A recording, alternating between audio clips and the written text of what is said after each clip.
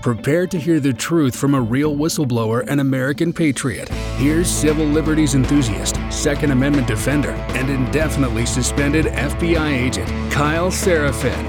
Hello, my friends, and welcome to the Kyle Seraphin Show. Today is Friday. It's the 17th. It's been a big news day over here at the Kyle Seraphin Show, and we are going to be joined by my buddy, Stephen Friend. Steve, welcome to the show for this Friday afternoon. Thank you very much. It's good to be out of District 1. For sure. You spent some of the time today in the swamp dealing with sort of the slime that exists there, and it sounds like you picked up some of that swamp scum in your nose too, buddy.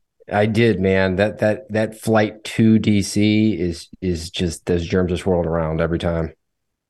Yeah. Plus, it just it lands in a like scum pocket and it takes off. It's kind of amazing. Phil and I spend a lot of time in DC, and if you're not used to it, then your immune system can't handle it. You're used to too much freedom and fresh air down there in Florida.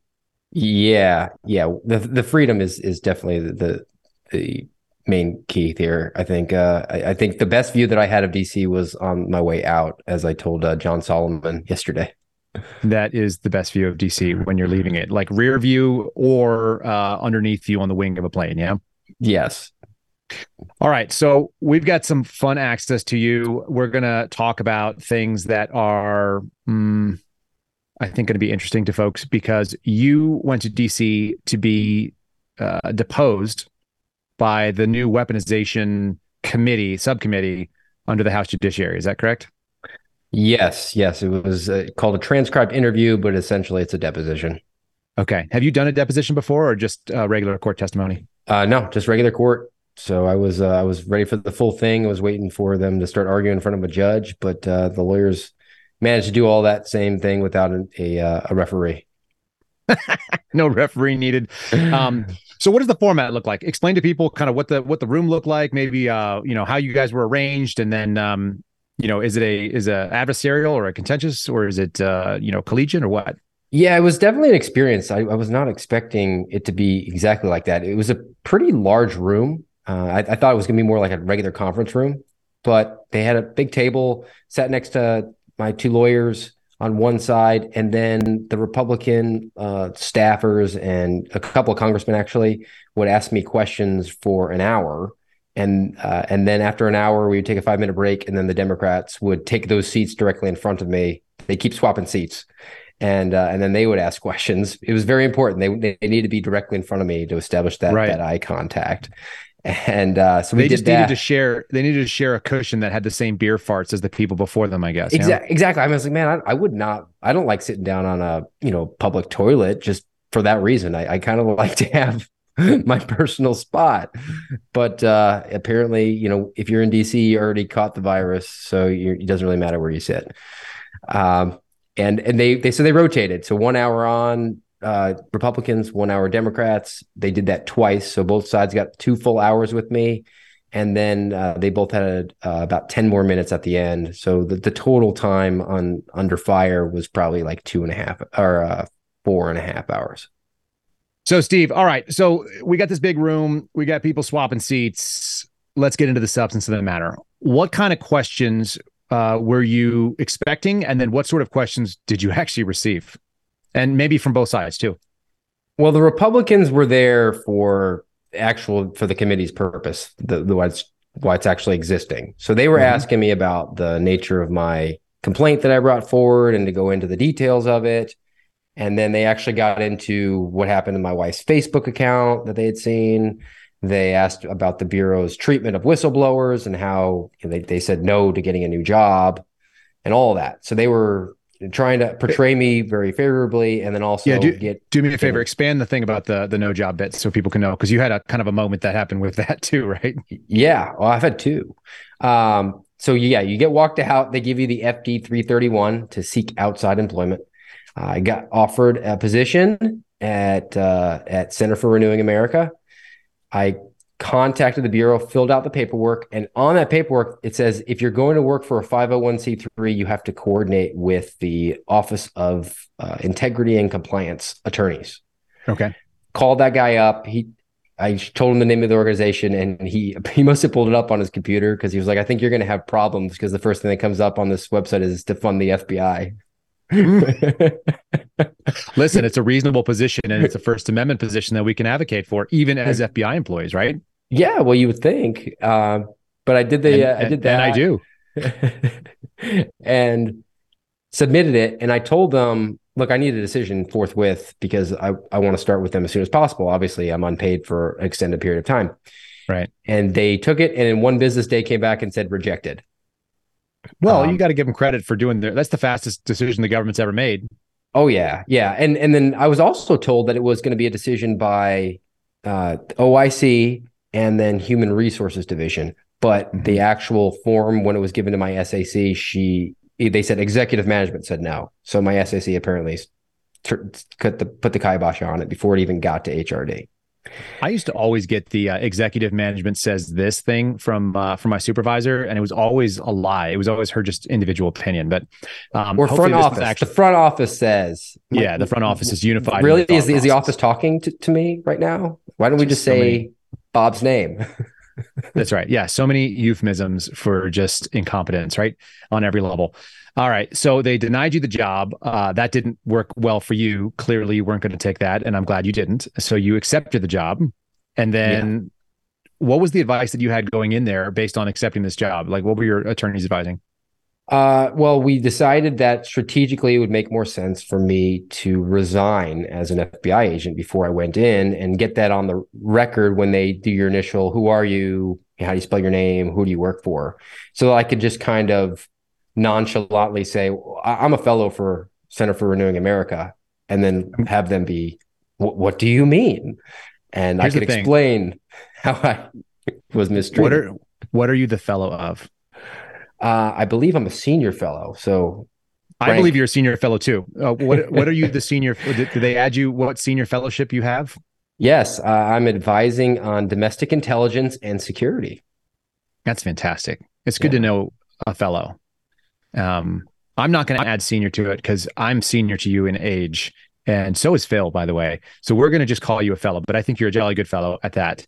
And I'm very glad that is the title you get to put on. Not just a fellow, but also an author. World famous author. World famous. Do you have orders coming in from like Saudi Arabia right now or what? Well, definitely from Sputnik. Oh, that's true. Which was brought up, mind you, in... Okay, so carry on. Keep telling me more about this. So they're asking you questions. The Republicans are trying to get your story out. Yes. And in theory, this could be a very easily bipartisan issue, I think, right? Yes. And even if you do not think my complaint is legitimate and you think that I'm either a crazy person or a politically partisan person, the best thing you could do would be to just disprove the veracity of my complaint and then dismiss it whole cloth, which is what the FBI should be doing if they're actually doing a real investigation. But like the FBI, it appears the Democrat side of this committee is just going to invest all of its energy and resources into discrediting me, not the actual nature of my allegation. So there's a concept in when you're doing debate, and there's a concept when you are doing a logical discussion or argument with someone, that the minute that it devolves into ad hominems, which is to say attacking the man as opposed to attacking the message, when there's an ad hominem and that becomes the sole line of attack, that means you've already won.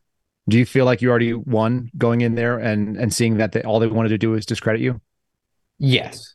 I was utterly unimpressed by the legal eagles that were sitting across the table from me. I deep down, I was kind of like, well, these guys represent congressmen. But I mean, I've been disappointed by doctors in the last few years and FBI agents, so I don't know why lawyers would be any different. That's right. Tell me more about who you were facing down with their steely eyes and their ad hominem attacks.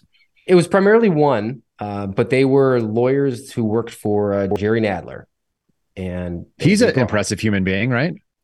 He has that waddle of authority that really makes me scared when I see him. He's the closest human representation to the Penguin from Batman Returns. Yes, the Danny DeVito.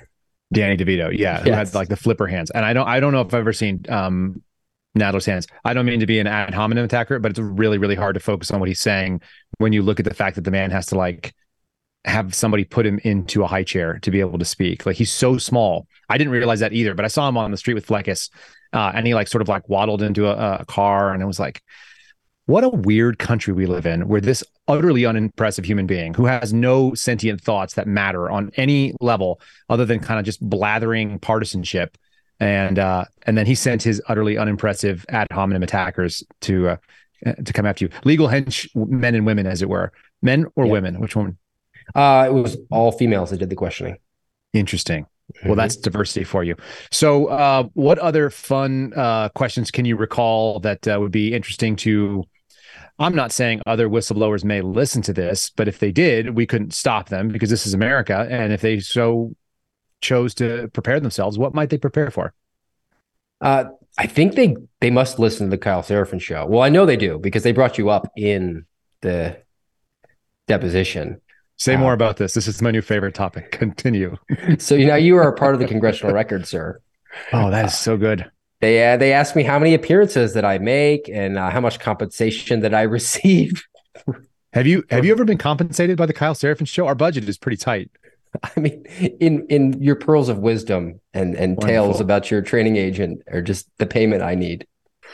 That's so good. How many appearances have you made on our show? Do you know?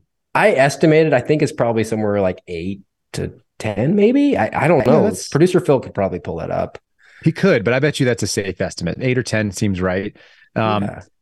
People love hearing what you have to say. I love talking to you because you're my buddy. I was talking about you the other day to somebody, and I said, Steve and I have actually never met in person, but I'm that's really hard for me to wrap my head around because I feel like we hang out all the time. Yes. I mean, you're my work wife at this point, right? Correct. That's wonderful. That's very embarrassing. And on every level, that's strange. All right. So what other, they brought up the Kyle Seraphin show. They wanted to know if you were compensated. That was kind of a theme. They wanted to know that you were profiting off your whistleblowing, correct? Yes. And they were trying to hammer me, much like the security division did, on your permission to speak to the media, which seemed to be news to them again, that I had gained permission. And then, yes, how much were you compensated by Kyle Seraphin? How much were you compensated by Glenn Beck? And what about those t-shirts? Do you know anything about those t-shirts that we sell? Yes, that was brought up, sir. Does anyone know where those t-shirts are? One, is the FBI holding those t-shirts? And two, is anybody making money on this? Like, do we even know where the money goes? My mom got hers. My mom got hers yesterday. Oh, good. Yes. Which is wonderful. Also part of the congressional record. They asked me about my knowledge about the t-shirts, and I said, I know my mom got one. Did you tell them you helped design it? Yes. I told them that, between all of us, we have started a venture capital t-shirt production business that apparently takes 4 weeks to deliver one shirt. Yeah, and its profit margin is the low low 3 figures right now, I think. Phil, what did you tell me? We made like $138 off this, and it's just sitting in an account somewhere that nobody knows about? Yeah, it's just sitting out there in cyberspace, not collecting interest and not really growing much because people are afraid to order shirts that take... Can we invest in egg futures with that? Yeah, we're going to buy some egg futures. That's an excellent point. This administration has made the strangest things become commodities.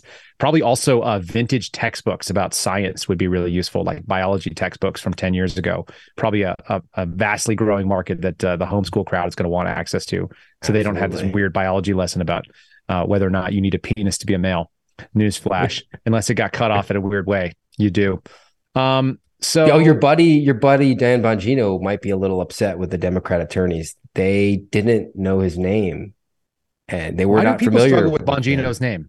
They were like Dan, Ban. They couldn't say it, and I think it's that's the GOAT right there. I like to imagine that Dan is Italian, but I actually realized I've never asked him like what his ethnic heritage is. It has kind of an Italian-y sound to it, and he has kind of that olivey skin. I'll tell you a funny story. It has nothing to do with any of this, but my wife and I went to Cancun for one of my friend's weddings, which was obnoxious because we actually sold our car and then went and used all the money from the car sale to go on this stupid wedding. He's a wonderful human being. He's like one of my best friends, but still I was like a little frustrated. It cost me, and it was a cheap car. That's why it was like $2,000 to go there many years ago. So we go to his wedding.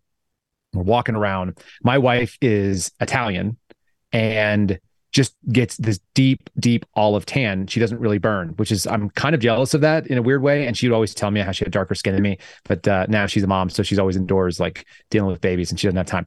So she doesn't get this deep olive tan. Also, there's snow on the ground outside of my little trailer here.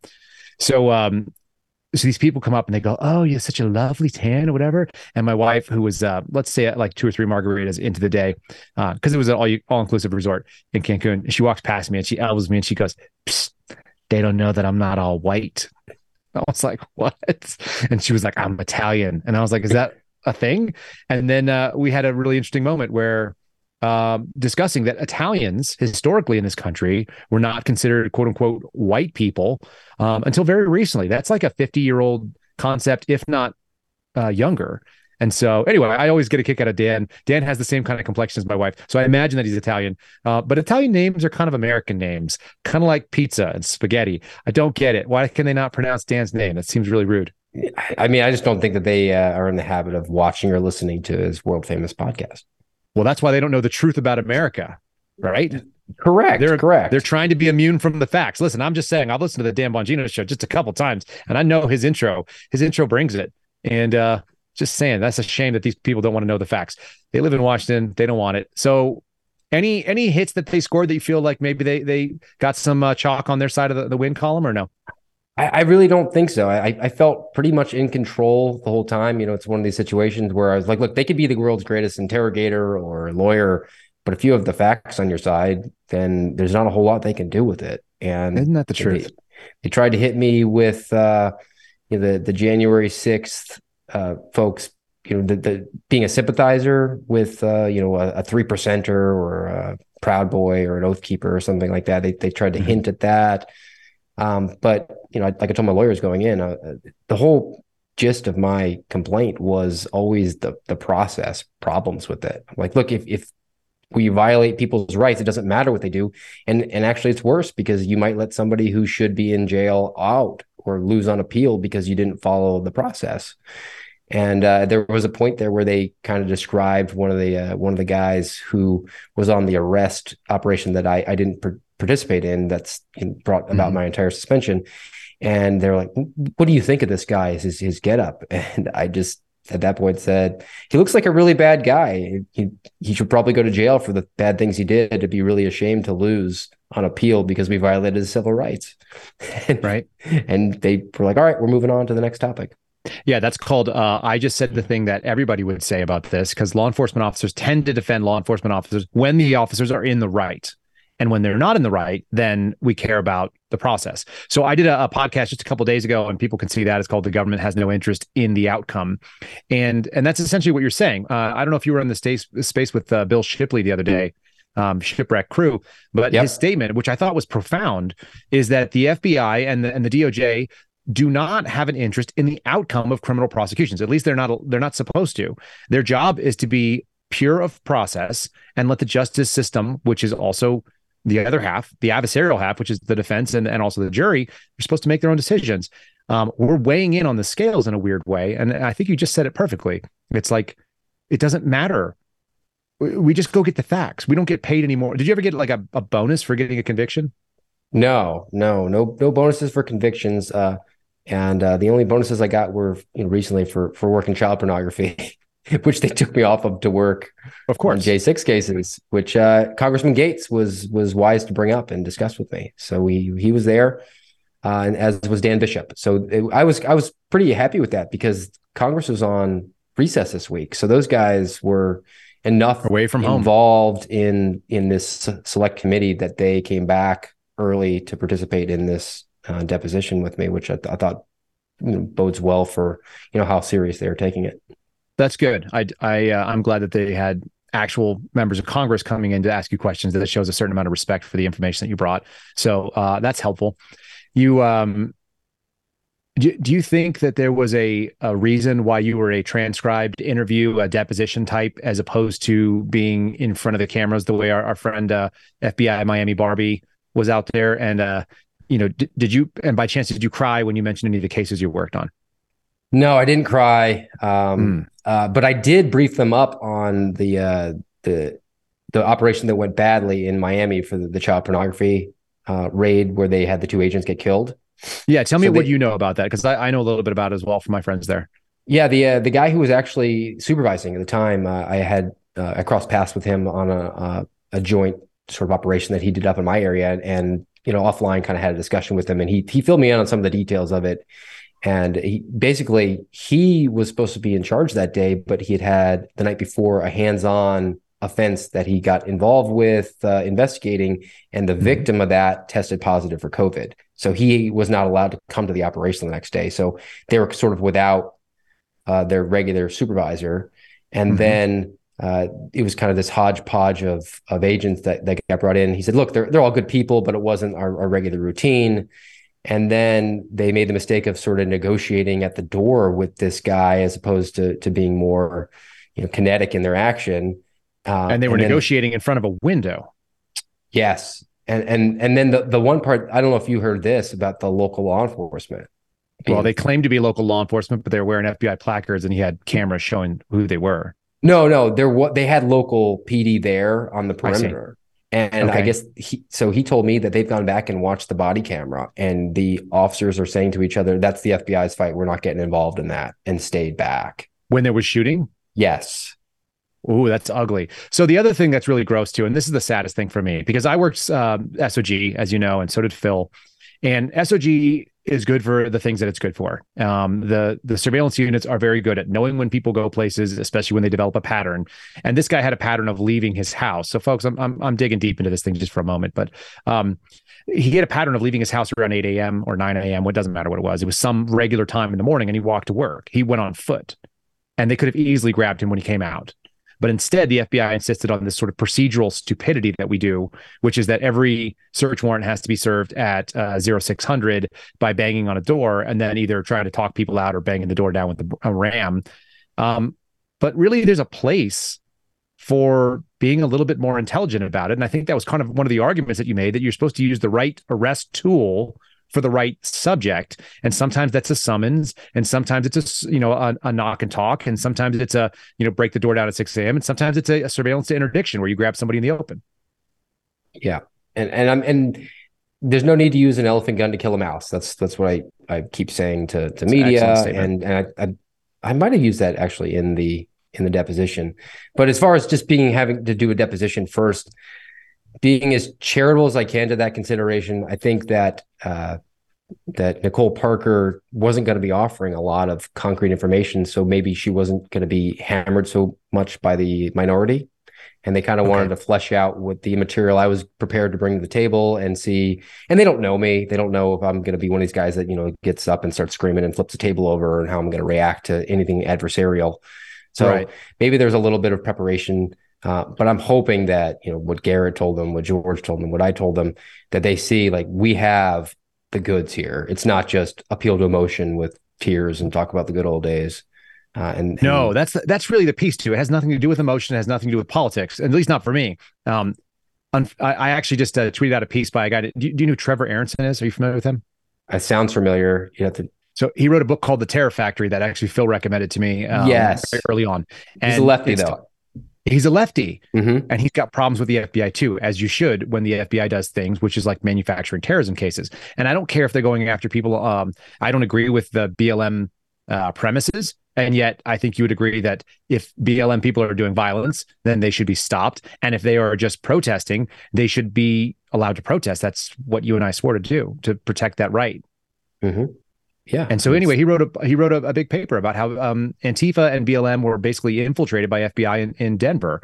It's in my Twitter feed if people want to go find it. But and he has a new podcast. It's a 10-part series called The Alphabet Boys, talking about paying this like violent felon to infiltrate as a CHS into BLM stuff in Denver. It's totally bizarre, but it's not a partisan issue. The FBI sucks. Like they infringe on people's rights. Yeah. It's right down the middle, I would think. And this has to come out in the actual televised hearings.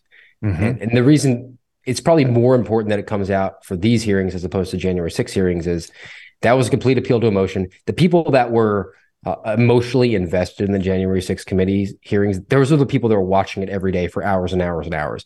There was like 11 of them nationwide. I think it was the entire CNN viewing. Come on, it was audience, at least which a is dozen. It was slightly smaller than the Kyle Seraphin show audience. But I think people have a limited bandwidth for keeping up. They don't want to watch this thing for 2 years. But if you bring something like you've been bringing out on Twitter, and you see how people get fired up, and now how you got a bleeder on your little pocket knife slash at the Godzilla. You love that. I love that too. It's such a good visual. We can do that. And we can do that with witnesses, and people will then, they don't have to tune in for hours and watch, them go back and forth and virtue signal and try to get campaign ads for YouTube. But the information can get pushed out in a more digestible format. And then that'll get the voters and the public at large fired up. And I think ultimately it's building an arsenal for this fall, where there's going to be this budget negotiation where they can say, well, look, FBI, your budget is cut significantly, and you can't use these funds for X, Y, and Z. Domestic intelligence probably being X, Y, and Z. It should be, for sure. Did your experience being interviewed there for this transcribed interview, did that give you more or less hope in what the committee's doing?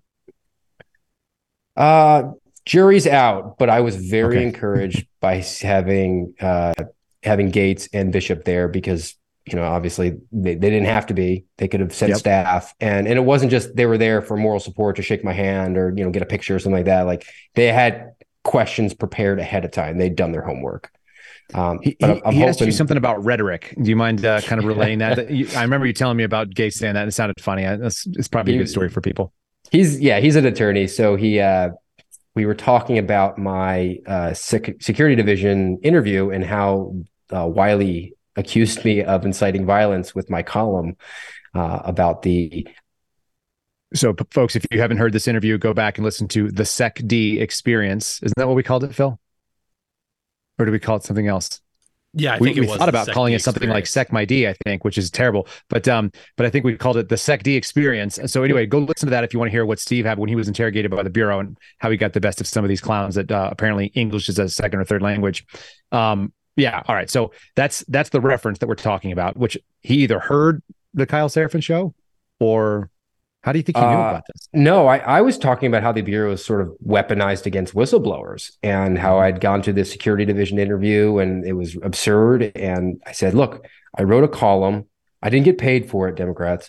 And in this column, there was a quote that said, "This is a rhetorical call to arms for my fellow civil servants." And SecD said that I was inciting violence by using the phrase "call to arms." And Congressman Gates looked at me deadpan and said, were you calling for violence? And I said, no, that's why I used the word rhetorical. And he responded, because rhetorical means words, right? And I said, yes, sir, it does. And we just moved on to the next topic. Did he laugh at all? Yeah, he laughed at that. And they laughed at the fact that I had a TS SCI clearance to go into a skiff and turn the alarm off. That came up too. So yes. You just repeated the SecD experience, but you did it with ad hominem attacks from different people this time. I did it with the benefit of having had an after action review on the Kyle Seraphin show where I could snark it up even more. That's so true. It's so good. So that's fun. What other things would you expose about, or would you like people to know about that experience? And then we'll move on to how you've been living well with a private chef for the last 48 hours or something. Yeah, man, it was like dinosaur eggs, like you said, dinosaur eggs omelet.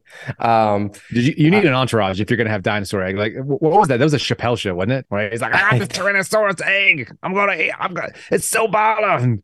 Oh, you can only it's been fossilized, and then he had that horrible T-Rex omelet or whatever. That's so silly.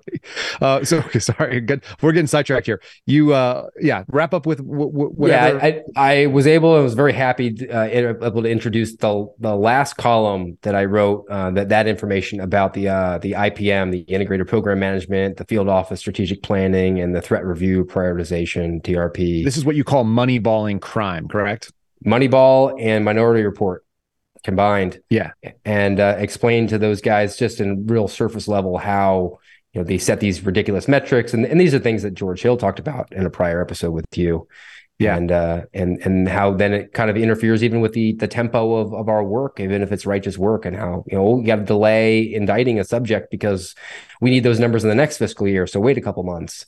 And when I said that, I thought their heads were going to explode. So that's a really important thing that I think that this committee needs to look into. I think a lot of problems are downstream from that, and it's obviously tied to the SES compensation and having to generate all these Intel products, a certain quantity of them, which is how we get to the radical traditional Catholics being pushed out. Maybe one of the motivating factors.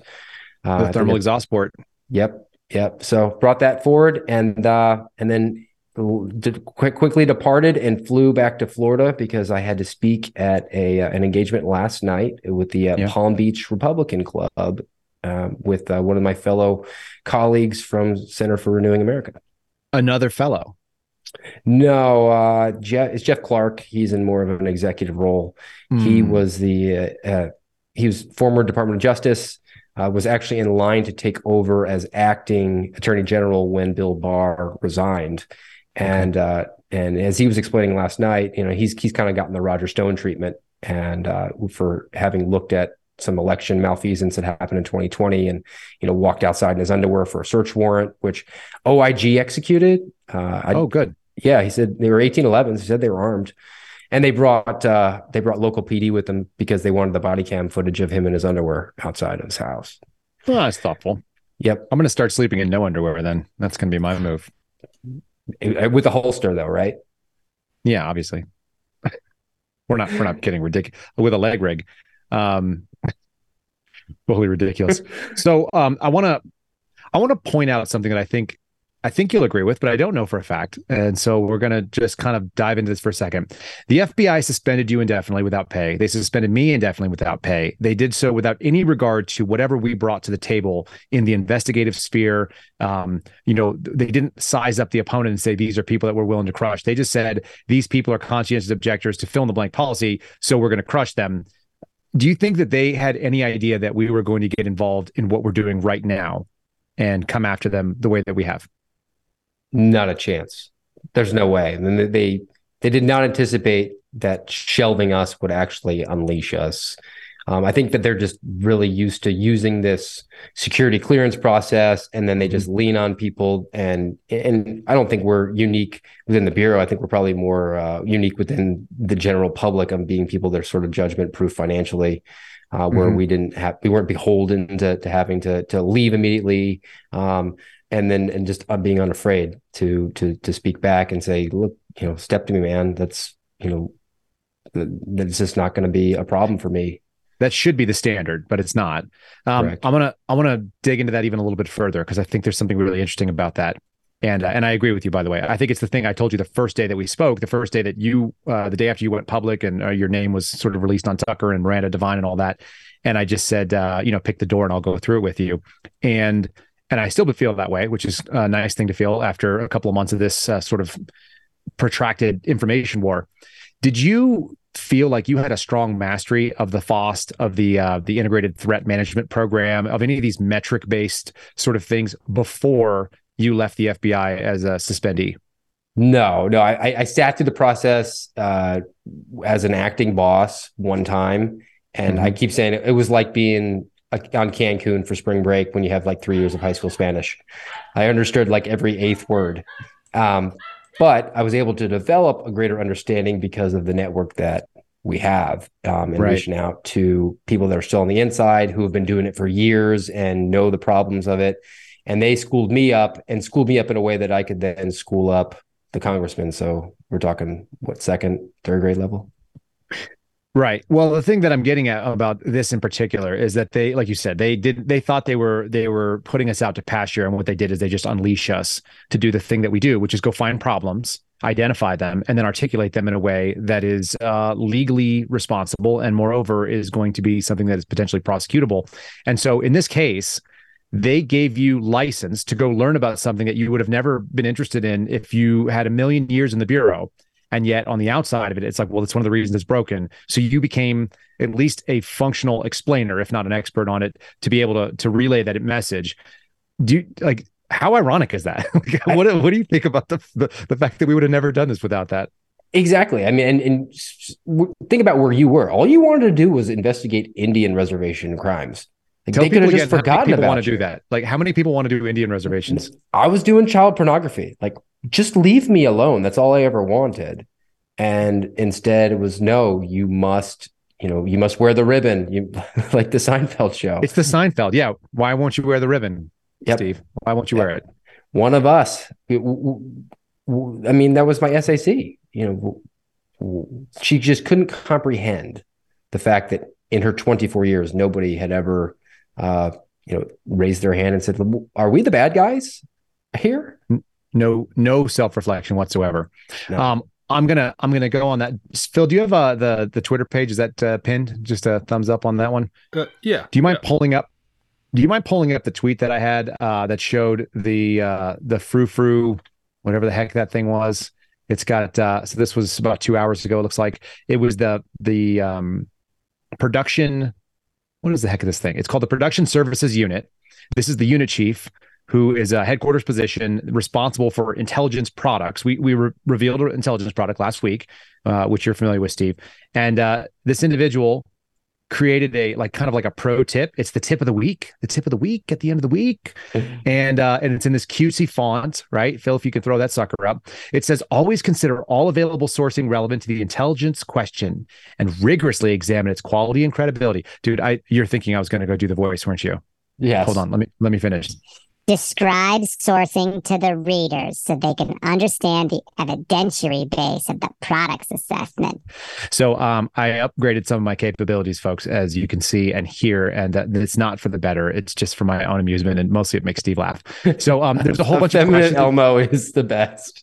Yeah, what is it called? Effeminate Alvin. Alvin, yeah, the chipmunk, correct. So I'll read some of these questions that are in here. We tweeted these out, so if you want to go to the Twitter page and actually see what the FBI publishes on this like stationary style document, it's all pinks and script and things like that. It's got a little owl saying, "I used to be indecisive, but now not so." Okay, so let's read some more of these. By the way, I don't know if this is a male or a female that runs this unit, but based on the effeminate and feminine, whatever it is, like letterhead, I'm going to just do the voice that it irritates me because this is how it sounds in my head. So this is how it sounds in my head. I hope it's offensive to people at the FBI who were dumb enough to unleash Kyle and Steve on themselves. And now they have to deal with like basically two, like I said, guys with pocket knives fighting Godzilla, or more likely like little Wolverines just like snarling at a giant animal and just like ripping at their ankles. So here we go. I'm going to read the questions that you should consider when you're writing a First Amendment violating document about whether or not Catholics are actually white supremacists. Is it consistent with or does it conflict with other evidence? Is it circular reporting? What's circular reporting? Is that reporting that reports to itself? Is it a single outlier from your other information? Is it sourced by the Southern Poverty Law Center? Is it? Is it recent? Is it relevant? Is the source access direct, or is it just a grifting organization that just tries to raise money based on being a fake hate group? Has the source been evaluated, or is it the Southern Poverty Law Center in the Atlantic? I'm ad-libbing. And what is the bias of the source? What is my bias? Am I biased? Do I hate Catholics for some reason, even though I went to a Jesuit school? Am I that guy? And is there an intent to influence the U.S. government? Am I trying to influence the U.S. government? Do I think I am the U.S. government? What types of denial or deception may be at work? Anyway, so that's ridiculous, but that's what this person sent out, and didn't sign it by name. I don't know if that's a normal thing now, but C.A. Parsons, pretty weak stuff there, from the Analysis, Production, and Intelligence Management Branch and the Director of Intelligence in the Intelligence Production Section. That is the Production Services Unit Chief. We have so many dumb names in the FBI, as you found out when you went to the Office of the Integrity and Compliance to find out whether or not you could get a job, which had nothing to do with any of those things, as far as I could tell. And well done. So, sorry. How are you feeling about being a fellow, you resigned from the FBI, and being a guy who is no longer shackled and is now literally paid to go and disrupt FBI malfeasance? How does that feel? It felt good. It was something that I pointed out last night in my remarks. I was like, it reminds me of Romans 8:28. All things work for the glory of God and those called according to his purpose.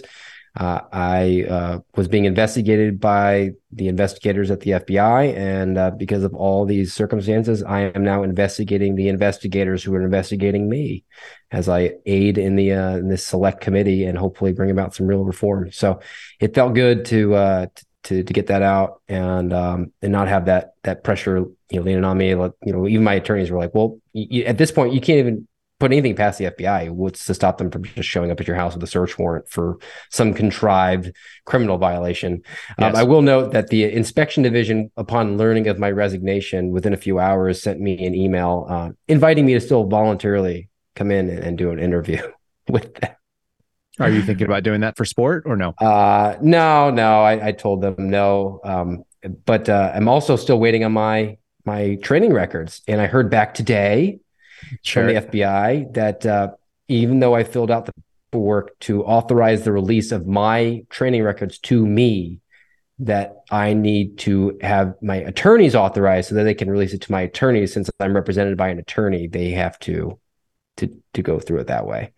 I had the same thing from the equal opportunity people. They told me that even though I wrote them in writing that you can send this, and I CC'd my attorney, please respond with the information, they said, no, we can't do that because you need to fill out our dumb form and you have to print it and then sign it and then scan it and then send it back to us. And I just said, just send it to me. I'll send it to him. Like, I don't need you, you clowns. They are people who work a job so that the job can exist, not because the job needs to be done. Self-looking ice cream cone. That's it. I mean, there's so many analogies, but yep. Yeah, I told my attorney that at some point along the way, there were people who sat down and were like, hey, we need to develop a process. And this is what they came up with. And they left that room thinking like, okay, that'll work. Yeah. Well, as Phil has accurately stated, I think that a GS-15 in the FBI, but probably in the government, mostly the government at large, a GS-15 in the federal government is someone who's never said no to a bad idea. And you don't get higher than that. With the no, you got to be the yes guy. You got to be a can do. Let's get this done. Unless it has to do with the civil liberties of the employees below you, in which case we cannot do that.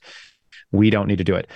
We're going to be running a little short on time right now. How are we doing for overall? We got enough time on here, folks. I'm going to plunk a couple things. I'm going to try some fun things because I got this board and my brother offered us this sound. He said, I made this music, but it's not good enough for me, but I think it's wonderful. So I'm going to put this in the background, and we're going to do a little wrap up here at the end of our game, and we'll kind of plug some of these things. First of all, I'm going to have you plug your book a little bit, Steve, and let people know, and we'll put it in the show notes so you can click right through and pre-order Steve's book, but tell us a little bit what it is and what they can expect and where to find it. Yeah, right now you can find it at Amazon. It's called True Blue: My Journey from Beat Cop to FBI Whistleblower. And, I was able to finish it in about a month of work, but then I thought about it and realized I'd been researching it for 37 years. So I think I deserve that. And it just sort of gives an accounting of my life leading up to the FBI and some of the good work that goes on in the FBI, and then the not so good things that I've experienced since last summer. Wonderful. And where can people find it? You said Amazon right now. If you go to Simon & Schuster, it'll just link back to the Amazon, so you can just skip that step and go there. Maybe I'll have a website direct for myself here in the near future. All right, spell out your handles where people can follow you, and then where are we going to see you next? Twitter at Real Steve Friend, on Truth at Real_Steve Friend. Tricky. I'm going to, we got to keep the security division questioning where to find my material. But the big ones that I have coming up next week on Tuesday evening, I will be appearing on Sean Hannity on Fox News. Have you told him that your Chiron needs to say at Real Steve Friend, fellow and author? Does it say that? Former FBI agent and whistleblower? Can you get a paragraph in there, you think, on the Hannity show? It needed small font, senior fellow. Senior fellow, sorry, yeah. SR fellow is fine. That's easy to fit. Well, I look forward to seeing that. We'll look for Sean Hannity. Is it going to be broadcasting on Monday, you think? Is that the Tuesday night. Sean's off on Monday. They bumped me one day, but it'll be live. So I'm going to have to do the Kyle Seraphin move and go to the actual studio here as opposed to doing it off my laptop. Yeah, super weird, looking straight at the camera, maybe not seeing anything, maybe just hearing Sean in your ear. Imagine those lapel pins. That's what you're thinking about right there as you sit there in the chair.